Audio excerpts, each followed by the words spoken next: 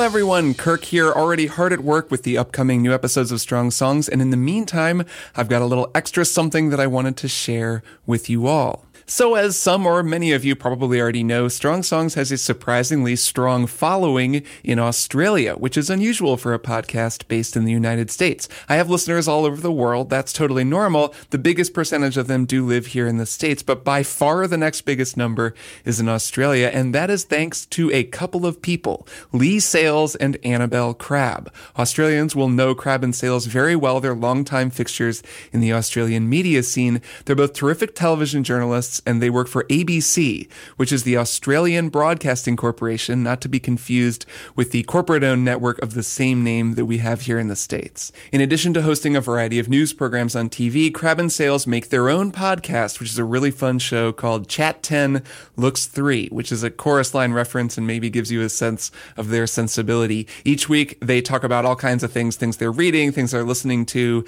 that kind of thing. It's a very, very popular show, as I learned in 2020 when Lee Sales, who is herself a musician, dedicated a big chunk of an episode of the show to raving about how much she loved Strong Songs. Since then, my Australian listenership has grown significantly, and I've struck up a friendship with both Lee and Annabelle. They're both really cool people, and our shows have crossed over a couple of times. We've just sort of stayed in touch over the years, and then at the start of 2023, they asked if they might fly me out to guest on a live episode of their show that they were going to be recording in Sydney at the Sydney Edmore Theatre in June. That's their winter and my summer. So I, of course, said yes. Obviously, yes, I want to do that. And my wife, Emily, and I hopped on a plane for 15 hours, landed in Sydney, went on stage, and the rest is history.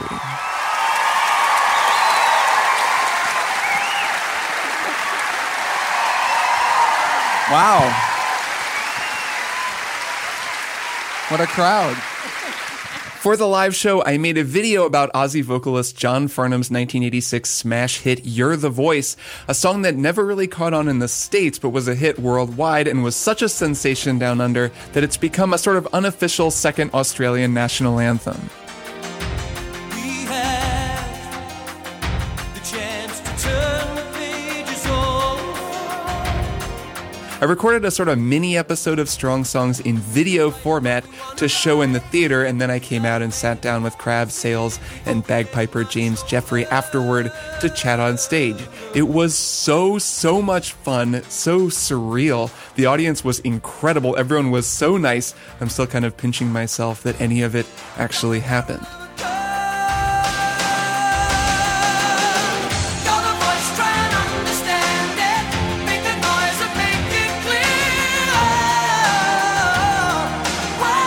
So with Crabb and Sales' permission, I wanted to share the audio from that episode with you all. That is the audio from the video that I made, as well as our onstage conversation afterward. And in particular, Lee Sales had a lot of interesting thoughts and tidbits to share about the recently released John Farnham documentary, which I haven't seen, but I am very excited to watch, and I'll link to some information about that down in the show notes. Unfortunately, thanks to the out-of-control nature of copyright claims on YouTube, it is unlikely that I will post the video itself to a shareable platform anytime soon. So the only way to watch it right now is to visit the live stream archive, which you will need a ticket for in order to watch that, but I'll post a link to it down in the show notes. Sorry about that. I wish it were easier to post videos with excerpts of songs in them, but that's just the world we live in, and that's YouTube for you. It's not really for anything specific. It's just such a headache to do stuff like that I just don't want to deal with it, so I'm not going to. You'll get most of the gist, though, just by listening, and I did want to include a few pieces of information up top that were only conveyed visually in the video. You're the Voice was produced by Glenn Wheatley, and it was written by a quartet of British songwriters, Chris Thompson, Maggie Ryder, Andy Kunta, and Keith Reed. There was a load of stuff that I had to cut from the video to get it down to time. It turns out I like to make podcast episodes that are more like half an hour to an hour long, not 13 minutes long, so there was a load of stuff that I cut. One fun fact that I'll include here is that most, if not all, of the drum sounds on the recording were created using a Fairlight CMI sampler from the sound of a car door slamming. So every time you hear a drum, that's actually a car door that's been put through a sampler, which is pretty cool. And yes, those of you with good memories will remember that the Fairlight is the same sampler that Kate Bush used on Hounds of Love to make the song Running Up That Hill right around this same time. I do also want to mention that when you listen to this is the live stream audio, and you won't hear the audience reaction to the video since the stream only played the audio from the video itself. But I was in the house when it played, and I could not believe how excited everyone got just watching someone talk about this song. It really underlined to me, an ignorant American, just how much this song means to most Australians. It was really incredible. Okay, thanks so much to Annabelle, Lee, Jeremy, James, and everyone else who was involved in this show. It was a highlight of my year, one of the most fun things I've done in a really long time, and I hope to be back in Australia at some point before too long. Also, shout out to all of my Australian listeners. You all rule, and I really, really love your country. I loved Sydney, and I loved Melbourne, two wonderful places to visit. So, enough from me. I hope that you all enjoy this analysis and discussion of You're the Voice, as famously recorded by the great John Farnham.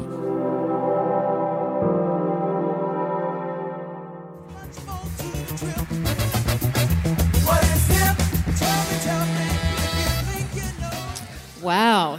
Well, hello. Well, hello. God. Now, can I reveal that this evening's Walk On Music was a bespoke selection for us by Kirk Hamilton from Kirk Hamilton! It does sound a bit more like strong-songy than your usual daggy stuff that you would like us to walk out, and we're just like, yeah. We actually asked him, what music? And he's like, this, whatever that was. We pretended to have heard of it. He sent about 7 or 8 options, and I thought that one sounded particularly strong-songy. So, yeah. So he is coming up. He is. He's coming up. Not right away, though, because we like to build the anticipation. Am I right? One thing that I need to just tell you about this evening, we and love what they do. This happens every time we play this. Now, this brings me to our very special guest, Kirk Hamilton, Totally, which I'm so like, excited just about. Grab the reins back of this operation. So, for a bit of background, just to explain to people who might not be familiar with this. So a few years ago, I started listening to a podcast called Strong Songs, and I banged on and on about it on Chat 10 because it's such a wonderful podcast, and it's hosted by this American guy called Kirk Hamilton, who just has an unparalleled skill at, in a very charming and engaging way, breaking down strong songs and explaining why they work so well and why they've become so famous. So everything from Thriller to God Only Knows, like very, very broad range of, musical content. And so he and I ended up speaking on social media because he suddenly notices this strange uptick in listeners in Australia, which is all people who've come to it via Chat 10. So we start talking on social media, and, he's as lovely as he is on the podcast. And then this time last year when we were doing our Enmore show, I was about to finish anchoring 7:30, and Crab, as a surprise, got Kirk to do a video for us where he sort of tongue-in-cheek analysed the theme music to 7:30. And in the course of that video, he said that he mentioned his very unusual Australian fandom, and he said that since Chat 10 got on board, and not a month passes that some Australian doesn't write to him to go, well, you know what you need to do? You're the Voice by John Farnham. And so Crab and I were kind of saying for this year, like, we've got to get Kirk to do You're the Voice for Chat 10. And then we said, you know what? Why don't we just see if Kirk wants to fly out here? We'll fly him out. We'll offer to fly him out and see if he would actually come, which he agreed to do. So before we introduce you to the man himself in person, he did do a special, bespoke, Strong Songs video episode for us about You're the Voice. So please enjoy it. In order to play the bagpipes, first you have to blow into a bag of air, then you squeeze that bag of air into the pipes to make a sound. So basically, normally you play a wind instrument with your lungs, but the bagpipes have lungs attached to them.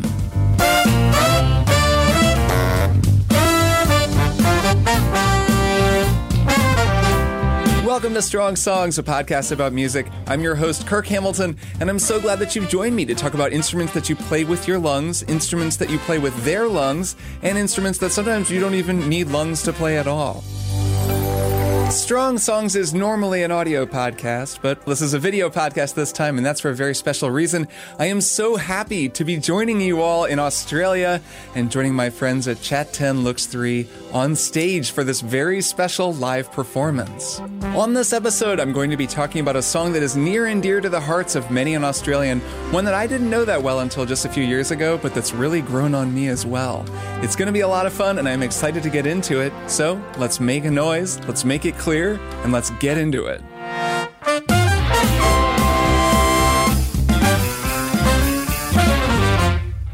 Hello everyone! As many of you probably saw, I made a video last year for Chat 10 Looks 3 to surprise Lee Sales and review the theme music from her news program, and that was a lot of fun. I had a good time making it, so this year we decided, wouldn't it be cool if I made a little bit more involved episode of Strong Songs for you all? And we were talking some about what song I might talk about, and well, when it came down to it, there was really just one song that made sense.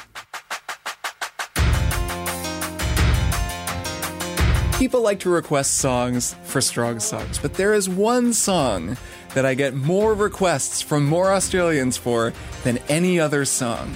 We have the chance to turn the pages over. I mean, there's really only one song I could talk about, isn't there? Got a voice, try and understand it. Make the noise and make it clear. The thing is, I just spent like 10 minutes listening to this song, and I just found myself listening to it over and over and over again, because You're the Voice by John Farnham, this song rules. I have heard from a lot of people asking me to analyze it and explaining to me that it is basically the Australian national anthem. But the more I learned about it, the more intimidated I got. Specifically, it was when I was talking to Sales about what I should keep in mind when talking about the song, and she described my role talking to you all in a very particular way. I'm actually going to read from her email just so that I can, get it right. She wrote, "If you basically view your role in front of this Australian audience as an outsider showing up at the Vatican to dissect Christ's Sermon on the Mount, you'll be in the zone." And I heard that and I thought, maybe I should just talk about an American song or something. Before we get much older. The thing with this song is epic. Everything about this song is epic. The chords are epic. The melody is epic. The lyrics are epic. The solo is epic. And the vocals, the voice is epic. Everything about this song just has this grandness to it. And so that's what I'm going to talk about right now. I'm going to talk about each of those things, just briefly moving through each one to highlight what it is about each one that makes it so dramatic, so grand, and so epic. Got a voice, try and understand it. Make the noise and make it clear. So let's start with the chords. You're the Voice is in the key of F, and the whole song pretty much, or at least the verse and the chorus, both revolve around the same chord progression. It's really a 3-chord chord progression, and then the pre-chorus does something slightly different. The chord progression in question goes from F major, down a whole step to E flat major, and then down to the 4 chord of B flat major. Then it climbs back up, it goes to E flat really quick before going back to F. So it's kind of this descent and then an ascent back up to F, F, E flat, B flat, E flat, F. That's called a double plagal cadence, and while they're not exactly doing that here because that goes to that E flat major chord before going back to F, it's got double plagal energy, let's call it. It's a double plagal vibe, and that sound is a familiar sound. It turns up in a ton of different songs. Royals by Lord. That kind of luck's just ain't for us. We crave a different kind of buzz. Let me be your Or Freedom by George Michael.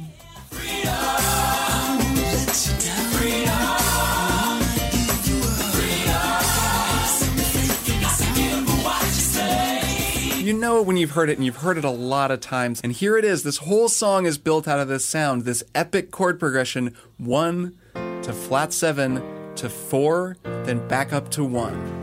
The chance to turn the pages over. The melody for You're the Voice is a constant climb. It's a constant ascension. Just when you think he can't sing any higher, he goes even higher and even stronger. So now I'm going to play piano along with the melody, and I want you to just pay attention for that. The way that the melody slowly climbs, it starts in a pretty strong place, but it only gets stronger.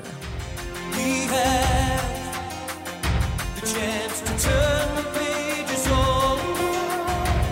So we've climbed up to an F here, pretty high, but we can always go higher. We wanna ride. We gotta make ends meet before we get much older. Much more elaborate, and now Someone's daughter. We're all someone's son. How long can we look at each other? here we go. Time to take it all the way up. Barrel of a gun. Got a voice, try and understand it. To a high C.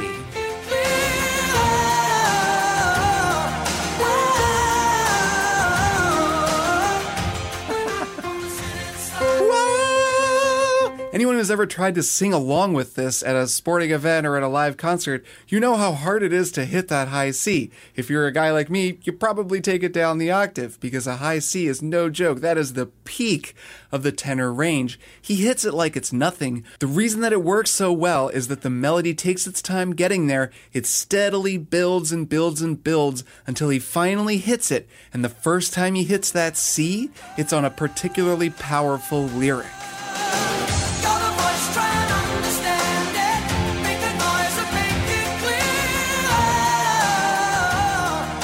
And that brings us to the lyrics. I think that the lyrics are actually a really important part of what makes this song great. They're very broad and they're not that specific. There are a lot of different ways that a song's lyrics can be impactful or can work. You can have very specific lyrics that through that specificity still channel a feeling that is relatable to anyone listening to the song. The Mississippi Delta was shining like a national guitar. The Mississippi Delta was shining like a national guitar.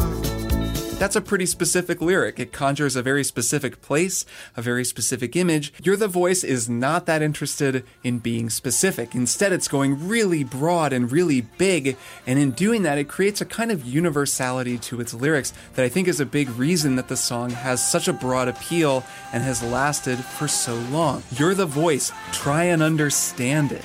What a cool concept.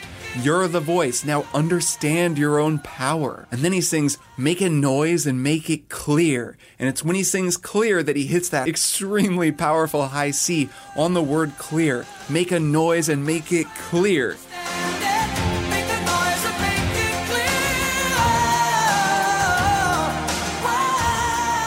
Now, normally in a pop song like this, you have some kind of a solo. You do the chorus for a second time, and it's time for someone to step forward and play an instrumental solo. A lot of times in a song like this in this era, you would have a guitar solo. Guitar solo totally makes sense. Nice, juicy electric guitar tones soaring, quoting that melody.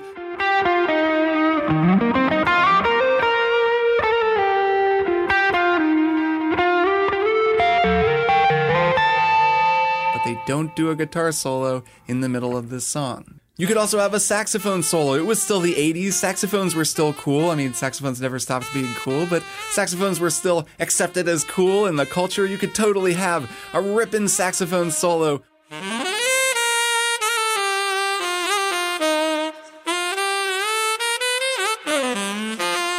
But no, they don't do a saxophone solo on You're the Voice. No, for the solo, Wheatley and Farnham made a different decision, a decision that will live on in rock history. And if you don't know what I'm about to highlight, well, I feel like it's much more fun to show you this with the visual. So I'm going to refer to a live performance of this song that I found on YouTube of Farnham performing it with the Melbourne Symphony Orchestra. And, I mean, get ready.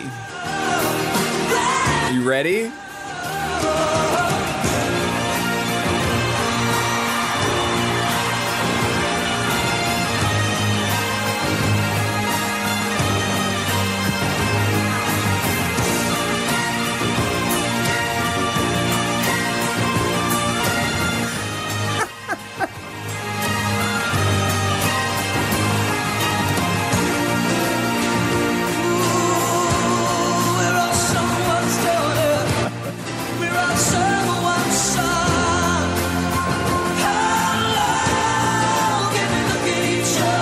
just ridiculous. The energy level of this live performance is like few things I've ever seen. And that gets to the final thing I think that is an essential element of what makes this song great, and that is the voice. John Farnham's voice.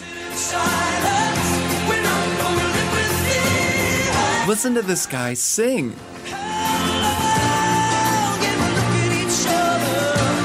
I mean, come on, the control, the power, the technique of his voice. It's such a controlled, professional, incredibly well-executed vocal performance.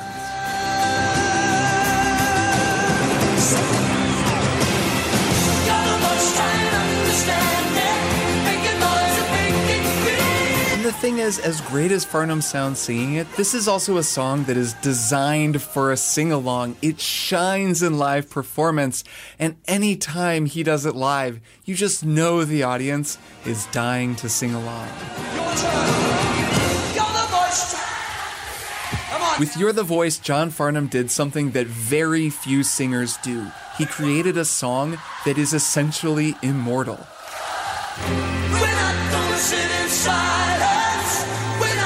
He made a sound and he made it clear, and we are going to be singing this song for decades. The chords, the instruments and arrangement, the melody, the lyrics, the solo, that bagpipe solo, and of course, Farnham's vocal prowess, all of those things are remarkable on their own, and they come together without a minute of wasted time into this song that just hits you from the start and doesn't let you go.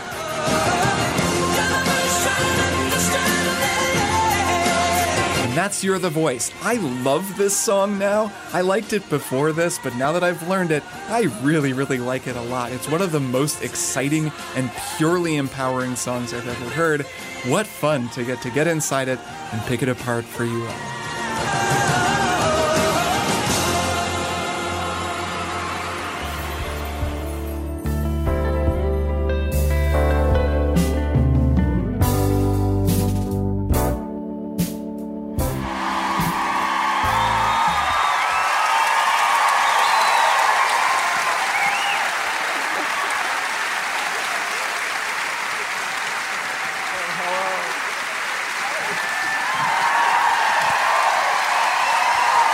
Wow.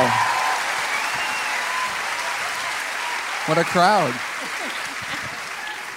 I'm actually just nearly crying right now. I feel so overwhelmed because, like, who was here last year when we did this show and Kurt said in the video? And you were crying, I was crying, and you were still in Portland, Oregon, noodling around with one of your 28 instruments that you play. And we were just all just on the floor here. And to have you here is just such a beautiful treat. It really is. And thank you so much for all the work. It's my pleasure.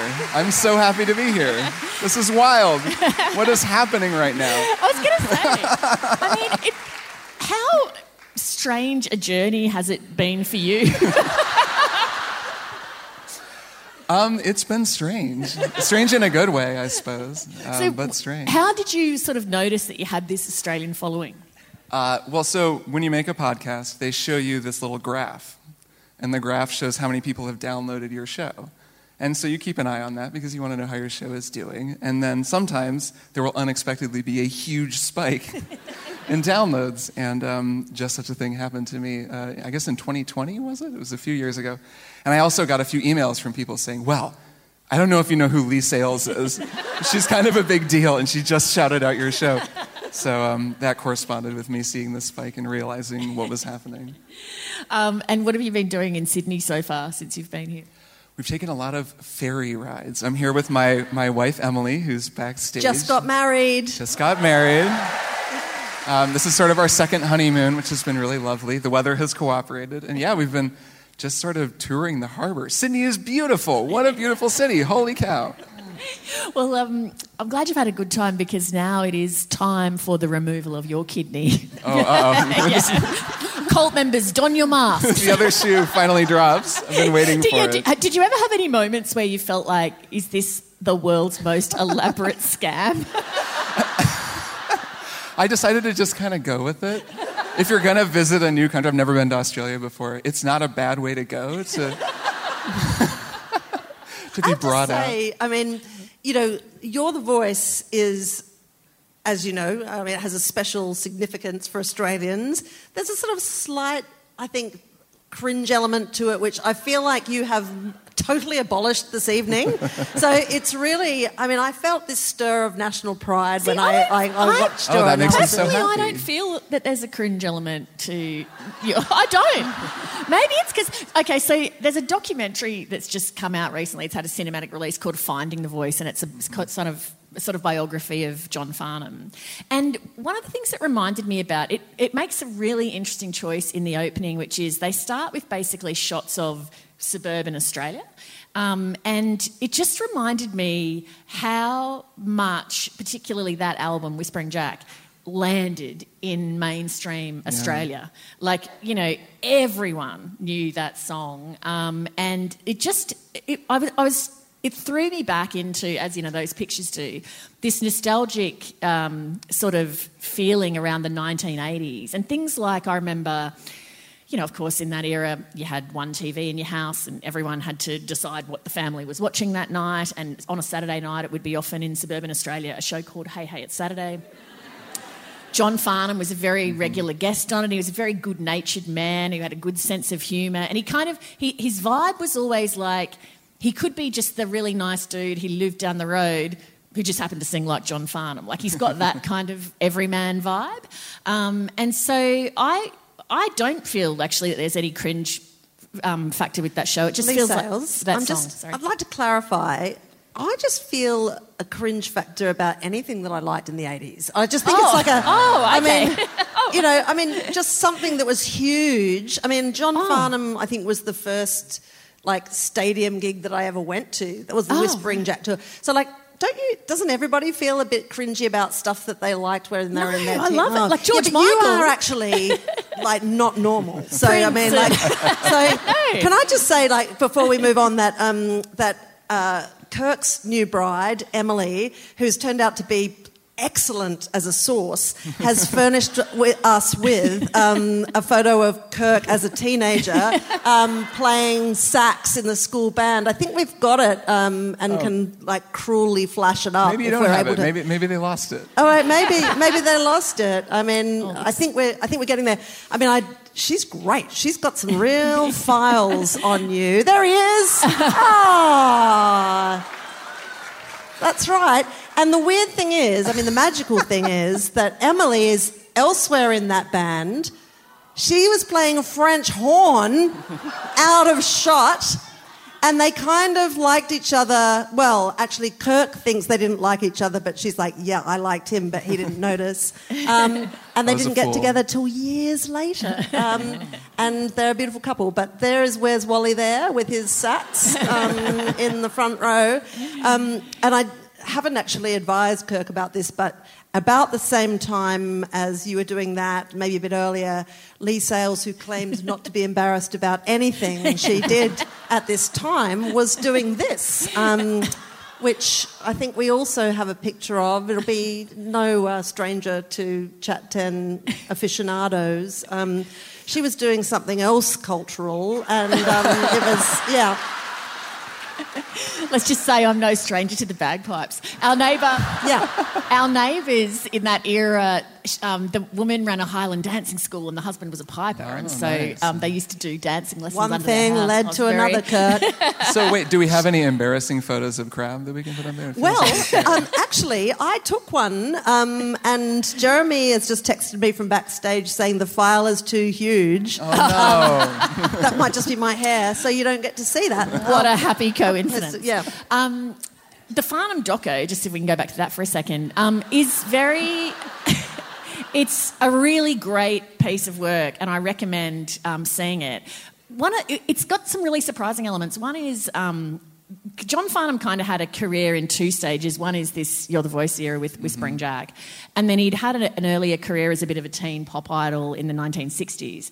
And, you know, indisputably had the fantastic voice, but he just became kind of, in the eyes of the public, a bit daggy. And he happened to also coincide with an era where bands were the big thing, not solo acts. And so there was this series of amazing Australian bands. And he just didn't kind of fit in anywhere. But he became great friends with a guy called Glenn Wheatley, who was also a musician in one of those bands, who then became his manager. And the film really, while it's about Farnham's life and career, the heart of it is about his friendship with Glenn Wheatley, who sadly died a couple of years ago. And it's just so touching the way that I didn't actually realise how hard John Farnham had it and how broke he was in the in-between and how depressed. And there's some really amazing revelations where by the time they're doing Whispering Jack, they're recording it in a friend's basement. And Wow, I didn't know that. I just assumed it had always been famous. No. And they basically, they're trying to find songs that they can land, and they think it's pretty good, but they're not sure. And John's had kind of knockback after knockback. And so they make this album that they think's actually quite good, and they just cannot get airplay. No one will play it. They take it to radio stations, and everyone's like, oh, John Farnham, he's so daggy, not going to play it. He couldn't even afford a haircut at this time, as you can see from the video. And then they ended up taking it to a woman called Cherie Romano, who's a bit of a legend in radio, and Glenn Wheatley begged her to play it. And so she got the LP out, put it on, started to play it, and they went and put on You're the Voice. No, she wasn't even halfway through the song, and she took it out and just walked into the DJ and said, get this on the radio. And then it kind of went completely gangbusters. But when they were going, in the doco, Gaynor Wheatley, Glenn's wife, reveals, when they were going to like the launch party for Whispering Jack, John was in the car with his wife Jill driving, and he was curled up and crying his eyes out, and he said, I cannot get out of the car, because he was so terrified that it was another moment where he was hoping that he would get a second shot, but he just couldn't allow himself to believe that it was actually going to happen. And Jill, according to Gaynor Wheatley, said, if you don't get out of this car, it's not going to happen. You have to pull it together and get out of this car. And he did, but really, struggled. So it was very touching sort of seeing all of this incredible backstory and the way that Glenn Wheatley had, kind of stood behind him. And then just the making of the album too, you'd really enjoy it. They talk about the legendary bagpipe solo.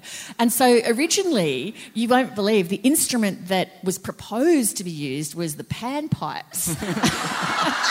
That is not true. It is, in the doco. I could see it. I think that would work. But John Farnham said, no, I don't want that. It's got to be like a meteor sound. So it was going to be more deep forest. That was plan A. Because, I can sort of see that. You reckon that would work? I think maybe, there's some sort of a flute or a whistle playing along with the bagpipes, so they might have even recorded it and kept it in there. That's possible. Right. Just overdubbed the bagpipes. So John said, I want bagpipes. I want it to be really epic and meaty. And so the producer rang the best, they were recording in Melbourne, they rang the best bagpiper in Melbourne, and they go, John's doing this song. Found him in the yellow pages, under B. John's doing this song. At the time, it was in the key of G. As you pointed out, it ends up in the key of F. And the bagpiper goes, well, mate, can't help you out, I'm afraid, because the bagpipes are in the key of B flat. And so then they decided, we'll modulate so we can kind of make that fit. So, yeah, it was quite extraordinary. And so, John Farnham was the one who was like, I am having bagpipes in that song. Now... You're such a sucker for key detail, aren't you? But they're great details. So one of the things... Going to be here all night, ladies and jelly spoons. One of the things with journalists is we have a lot of contacts because we interview lots of people and meet lots of people. And so there's this contact that Crab and I both have who is the speechwriter to the Prime Minister. And it just so happens that the speechwriter to the Prime Minister is also an accomplished bagpiper. And so would you please welcome Mr. James Jeffrey to the stage?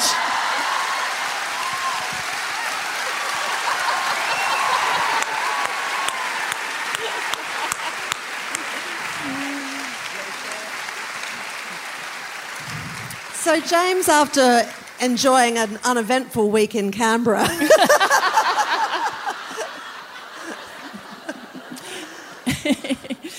Now, When this idea came up, Sales was like, I'll just text him. I'll see if he's into it. And he's like, yes, ma'am. Yes, I'm into it. now, is there much call in your day job to get the pipes out? More than you would expect. It's why the Prime Minister actually keeps 2 pipers in the office. So. Is that true? There's actually 2 bagpipers. Yeah, one for ceremonial purposes and the other one for self-defence. All right, can you give us a bit of the solo from You're the Voice and then come and join us?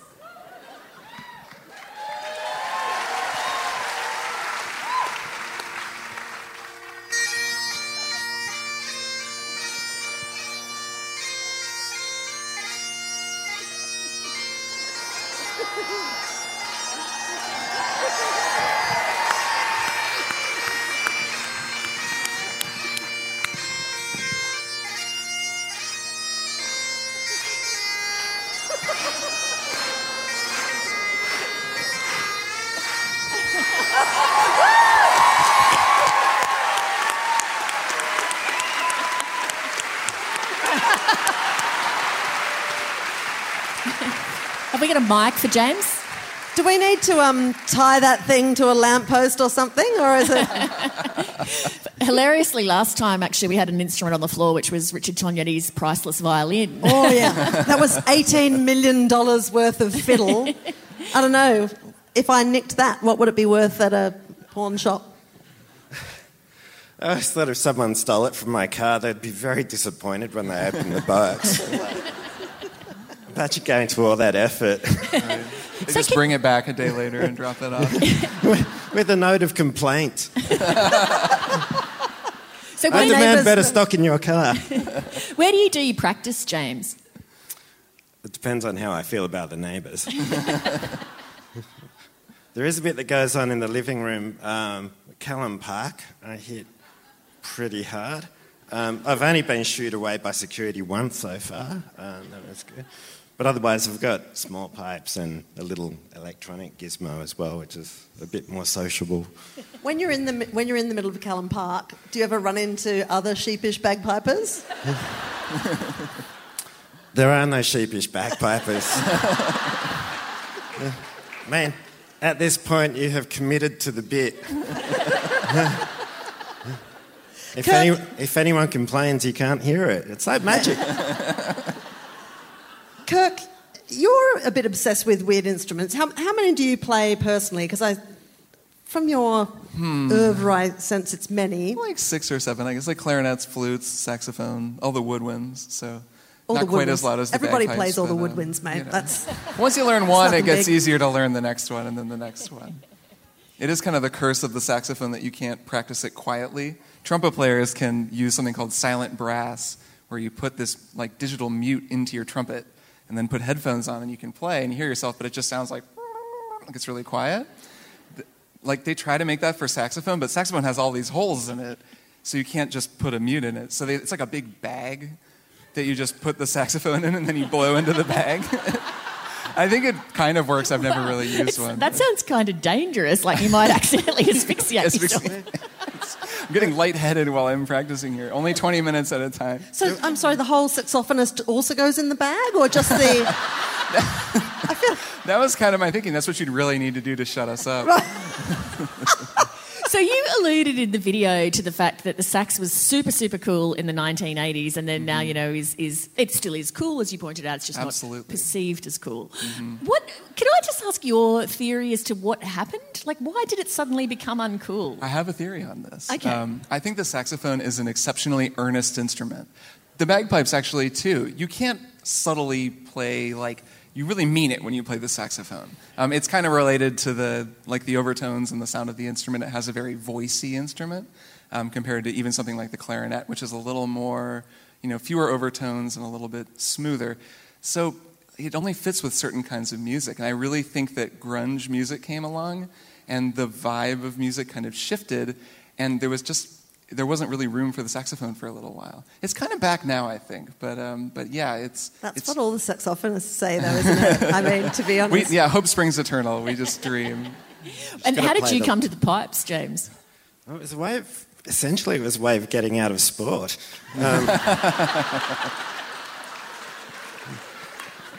And it did the trick.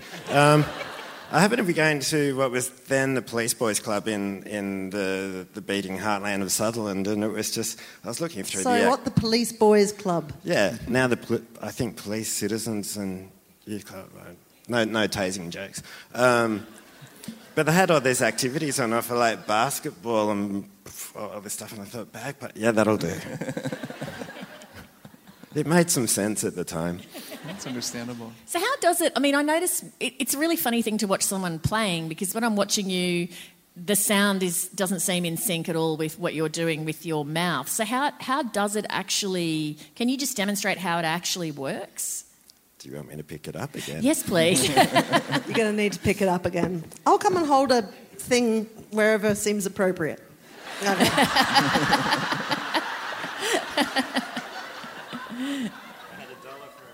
I know. Sorry, not funny. I just always think of that Goodies episode where one of them comes alive and murders everyone.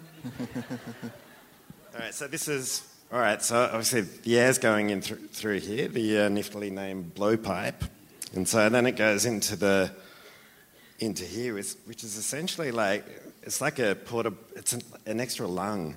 It used to be sheepskin, which required a lot of maintenance, and when I was a teenager in the band, we were encouraged to lay waste to any sort of ecosystems that may be forming inside. And I had a pipe major that said, just take some of your dad's whiskey and dribble it down the blowpipe.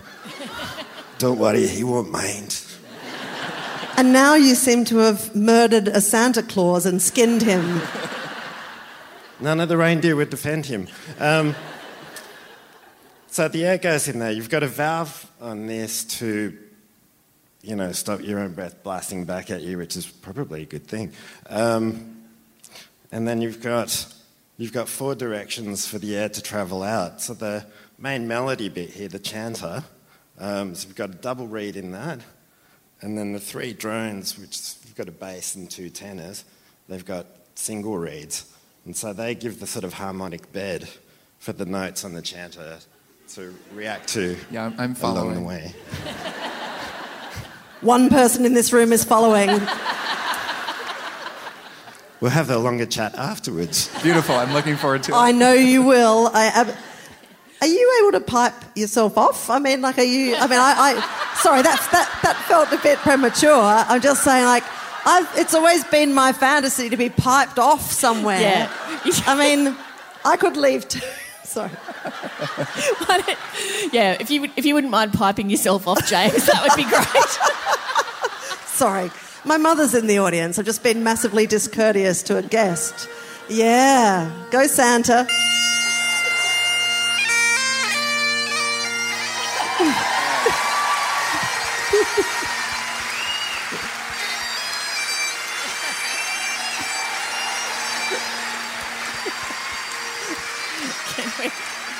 Man.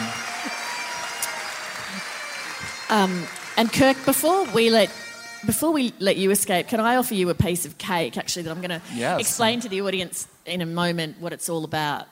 Gwen made it, who does lots of Chat 10 stuff. There you go. Okay. That's Gwen's scented bunt. All right. Thanks, Gwen.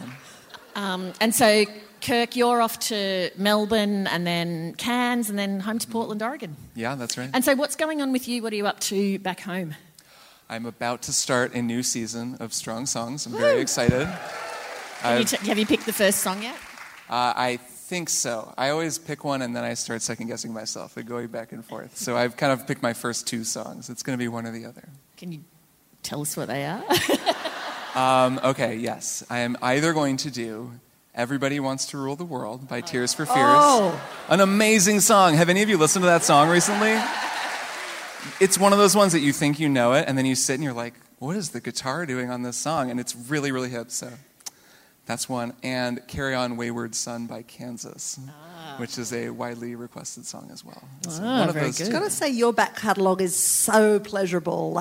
Because sometimes there's songs that you really want to hear about depending on your mood, but your mood is always so infectious and so enthusiastic. I never don't have a smile on my face when I listen to your podcast. That makes me really happy to hear. I never don't have a smile on my face when I'm recording it. So. Well, thank you again for all of the pleasure that you bring so many people here and for going to all that effort and for coming all this way. We were so delighted to have you. It was my pleasure. Thank you for having me. Thanks for coming out, everybody. Thank you so much. Take this cake with me.